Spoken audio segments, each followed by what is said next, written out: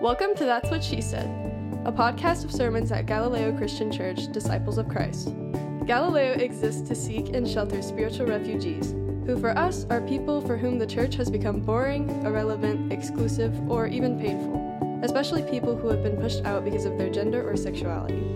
If you yourself are a spiritual refugee, we're especially glad you're listening. And if you find this podcast helpful in your theological rehabilitation, consider partnering with us in its production. Become a financial sponsor of That's What She Said on Patreon, a platform for supporting content you love. Thanks! So we've been in this worship series for the last several weeks on faith, hope, and love, the Trinity of Christian virtues.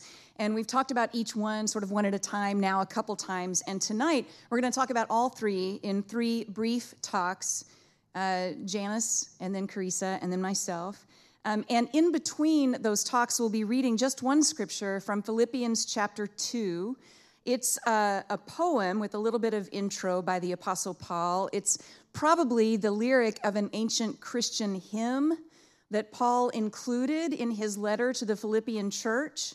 And in this hymn, the condescension of Jesus is described. That is, how Jesus came down, condescended from the lofty heights of heaven to share our human experience. And we'll read it several times tonight in different forms. For tonight, for my reading, we'll begin with a responsive reading. I'll read the parts that say leader, and you join in on the parts that say everybody. Philippians 2, verses 1 through 11. If then there is any comfort in Christ, any consolation from love, any partnership in the Spirit, any tender affection and sympathy, make my joy complete. Be of the same mind, having the same love, being in full accord and of one mind. Do nothing from selfish ambition or conceit, but in humility regard others as better than yourselves. Let each of you look not to your own interests, but to the interests of others.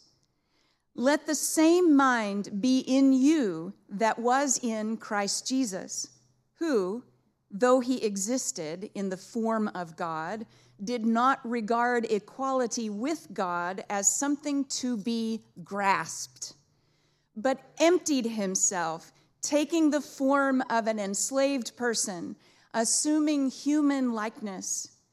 And being found in appearance as a human, he humbled himself and became obedient to the point of death, even death on a cross. Therefore, God exalted him even more highly and gave him the name that is above every other name, so that at the name given to Jesus, every knee should bend in heaven and on earth and under the earth, and every tongue should confess that Jesus Christ is Lord, to the glory of God the Father. Amen.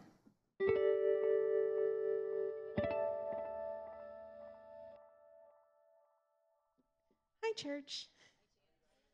Hi, I'm Janice. My pronouns are she, her, and I'm a co-conspirator here at Galileo. My story is a lot about faith, but I would be remiss if I said that it didn't include a lot of hope and a lot of love, but mostly faith.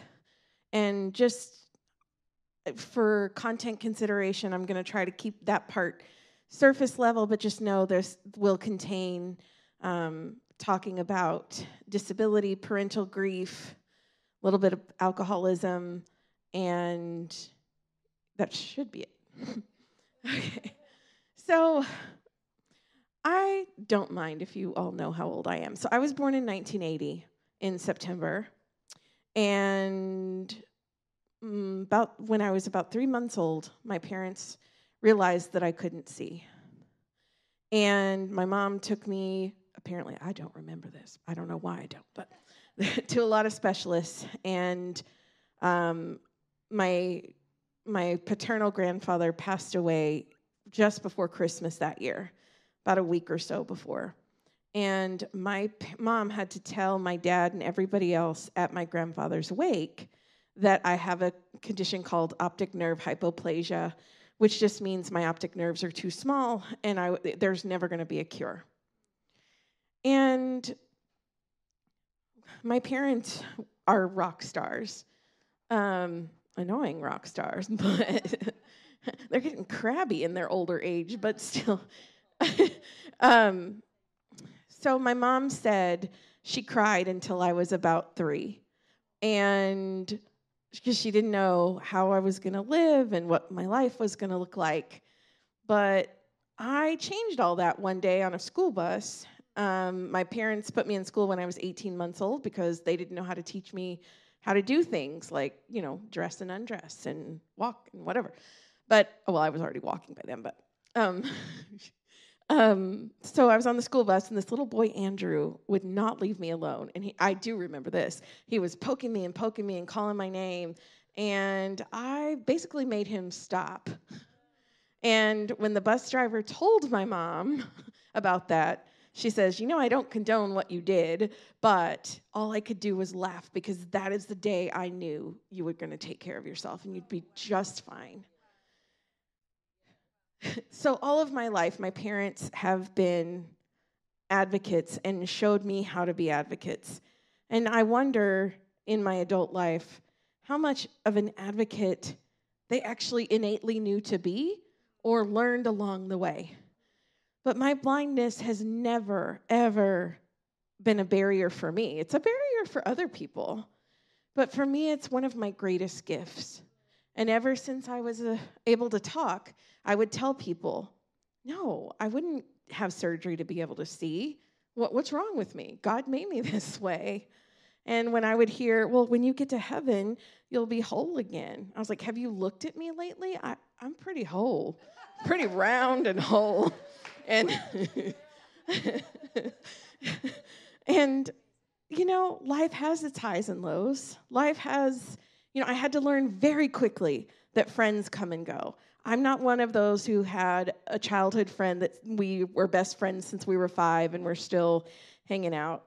I have different friends from different chapters, and I just have faith that whoever that I need will be there. Even when I didn't know what I believed, I always had faith that there is a higher power out there keeping me safe, watching over me. When I was 19, I did an internship in D.C. Oh, by the way, my parents really, really favored critical thinking, wanted us to find our own way. My mom was disillusioned by the church, being a Methodist preacher's daughter. So they weren't churchgoers, but anywhere, if we wanted to go, we could go. If I wanted to be in a play, they would take me to the auditions. If I wanted to go on a trip out of state, if we had the resources, I could go. And they never, ever said, hey, you should stay inside. They said, get on the bike, fall on your ass just like your brother, and learn to get up. Even when my dad would drink and drive, I just knew I was going to be safe. And when my parents advocated for me to be in regular classes, what's now called inclusion, we were at a carnival, and back when we could actually do Halloween carnivals, and they had a jail, and you could buy a ticket and put whoever you wanted to in jail. And my dad put the principal in there, and he just looked at her with a serious face and went, Monday morning, my daughter, regular class. Got it. Boy, I was embarrassed, but I'm so thankful for those moments because it taught me to advocate and ask the questions. When I was little, my dad would try to order food for us, and I caught on pretty quickly. When I was about 3 or 4, he asked, what are you going to have? And I said, well, I'm not going to tell you because I want to order it myself. When I was 19, I went and did an internship in D.C., and I would just get on the train and ride it and get off because the streets were on a grid pattern, so if I knew where my letters and my numbers were, I could just explore around. My 43-year-old person wouldn't do that now. But I just knew that faith of being detached from form and outcome, for me, is what faith means. Just knowing that it may not happen the way you want. You might be the pendulum. But everything, in my core beliefs, everything always works out the way it needs to, even if it sucks. And everything does happen for a reason. And when people underestimate me, it just makes me bear down and work harder. And sometimes I get tired of fighting, and I do wonder what if. But in those anxious moments, I just know that everything's going to be okay. And I really hope that you all will use your voices, ask the questions, be your own advocate, because the more you advocate for you, the more you're advocating for the rest of us, and the more you are, or the less the system has power. And I just want to thank you all for being our chosen family, for the friendships that we're building here. And just know that disability does not mean heartbreak. It does not mean tragic life. It doesn't mean that you aren't able to live a full, fulfilled life. Hi, church. My name is Carissa. My pronouns are she, her. I am a co-conspirator at Galileo, and I am also an ordination candidate that y'all are sponsoring. So, yay. I'm not sure why, but I've been thinking a lot about hope this week. In a world of Hallmark cards, hope feels simple, easy to come by, and if I'm honest, kind of like a cheap commodity.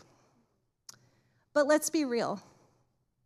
When you're stuck in a moment you can't get out of, Hallmark hope gets pretty slippery. Pretty quickly, you'll lose your grip on hope. And when that happens, it becomes damn hard to talk about, much less hold on to. Do you know what I mean? Like, it's easy to talk about hope when your family is thriving. It's another thing to hold on to hope when you're driving your child to the hospital for cancer treatments that may or may not work. It's easy to talk about hope when your friend is about to graduate or get married or start a new job. It's another thing to hold on to it through the job loss or the divorce. It's easy to talk about hope when you're all sitting around the conference table talking about the world God wants.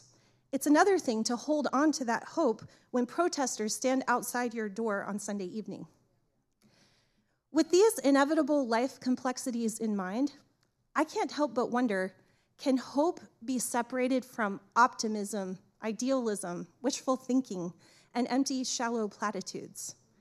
And could it become more useful, real, practical, and helpful? Growing up, my family moved around a lot, and we did not have much money.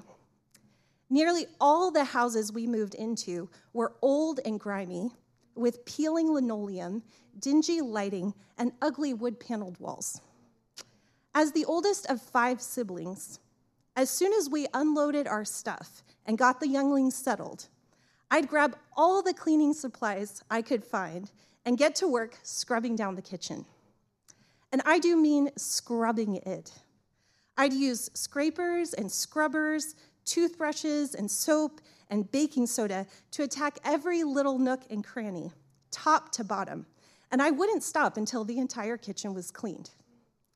Now, of course, like any child, I love to see the stress just leave my mom's face upon seeing my handiwork, but my greatest satisfaction, my deepest joy, was in the fact that I had somehow invited in possibility. Like, here's where we could store our cans and our bread. Oh, and that's where we could cook a pot of beans. That's where we could start stockpiling spices. And there's where we could gather while we ate. And here's where we'd wash dishes together. I didn't know it at the time, but my little efforts were conjuring a tangible, gritty sort of hope, for me at least. In cleaning, I was opening a doorway and inviting in the possibility of capital L life. I like to imagine that while I was at it, I was reminding my family we were partakers of something bigger than the nitty-gritty of our circumstances, something more mysterious, something which came from outside of ourselves, something whose substance was food and laughter, hospitality and conversation, sustenance and healing. Something whose stirring in our hearts beckoned us to find ourselves within the warm rhythm of the heart of God. As I reflect on my cleaning efforts and rub soothing lotion on my hands, I can't help but be struck by the impression that any place where life keeps happening, day after day, week after week, year after year, hums with possibility. Just like you, Galileo. And where there is possibility, there's an opening for capital L life. And that, my friends, is real, gritty, lasting hope in all of its complexity. Tita is the youngest daughter of 3, bound by her family's insistence that the youngest girl must never marry, but stay home forever to care for her aging mother. But love doesn't follow the rules, and Tita and Pedro fall in love the instant they see each other. To stay close to Tita, Pedro agrees to marry her older sister, Rosaura. As Tita mixes the batter for their wedding cake, she weeps bitter tears of loss and resentment. It is no surprise then when the wedding guests become violently, vomitingly ill upon enjoying the cake. It is beautiful and delicious, but Tita's sorrow is baked into every layer. As the years go by, Tita's passion for Pedro deepens. One night, she prepares quail in rose petal sauce for the family's dinner while she fantasizes about her lost love. All her relatives catch the erotic heat at the supper table, none so much as the middle sister, Gertrudis, who after several bites begins to exude lovely pink rose-scented sweat. Gertrudis runs to the shower to cool off, her body heat turning the water to steam before it hits her skin, the shower itself ultimately bursting into flames. She runs from the house naked and is swept up by a revolutionary captain on horseback, pulled from the battlefield by the overpowering scent of her sweat. Gertrudis and the captain make love atop the galloping horse, the supper of quail marinated in Tita's lust, changing the course of her sister's life forever. Tita's passion, Tita's sorrow, Tita's rage, Tita's joy, all these inspired by her love for Pedro, all these infusing the meals she prepares and serves to her loved ones. The chapters of Laura Esquivel's novel, Como Agua para Chocolate, include recipes for the foods that drive the plot. And while the genre of the novel is magical realism, it feels true to life, does it not? At our Friendsgiving meal in the Big Red Barn the other night, we shared stories of the recipes we love, the one written in our grandmother's spidery hand, the secret ingredient that distinguishes this dish from all other iterations of the same, the occasion we remember by taste more than any other sense. And we added new tastes to our chosen family memories: Greg's roasted vegetables, Nadie's charro beans, Candace's mac and cheese, each one made with love for church friends, an extension of our own hearts, our own open hands in every bite. The Apostle Paul described the trajectory of Jesus as a steep downward slide, from the heights of glory where he existed in the very form of God, to the lowest low, not only human, but an enslaved human, and not only subject to mortality, but even death by endless humiliation and slow asphyxiation on a Roman cross. Moreover, Paul said, this descent to the depths of human experience was entirely voluntary. Christ emptied himself, he said, choosing this path of abnegation, deciding to open his hands and let go that which he could have held on to for dear life. And why would he do this? Why would anyone release such privilege, reject such power, to subject oneself to the indignities of completely avoidable suffering? Well, for love. Because this is what love looks like. And Paul says, not only for Jesus, but for us. Be of the same mind, he pleads, having the same love, he begs, having the same mind in you that was in Christ Jesus. I don't know how I'm supposed to love like that. I find I'm always holding on so tightly to things I should have let go a long time ago. And holding carelessly things I should cherish better. But I know that every week, Jesus makes us dinner. He labors in the kitchen. He lights the stove. He sets the table. He stirs all of his passion into the batter. He sweats his suffering into the wine. He bakes his love into every bite. He offers the bread and cup for our supper, our sustenance, and thus infects all who eat with his way of being, his way of loving. You see what I'm saying? Not just that he loves us, but that his love is in the food. And when we eat the food, his love becomes our love. Do you believe this? Thanks for listening to That's What She Said. If what you've heard is helpful, consider becoming a patron of its production by joining our subscribers on Patreon. This podcast is preached almost always by our lead evangelist, Reverend Dr. Katie Hayes. Galileo Church has 5 missional priorities. We do justice for LGBTQ+ people and support the people who love them. We do kindness around mental health and mental illness, and we celebrate neurodiversity. We do beauty for our God who is beautiful. We do real relationship, no bullshit, ever. And we do whatever it takes to share this good news with the world God still loves. To support our missional priorities, go to galileochurch.org and click on Share with Us. You'll have options to contribute through Venmo, PayPal, or your bank account. And if you're kind enough to share your contact information with us, we'll continually send you thanks. Peace.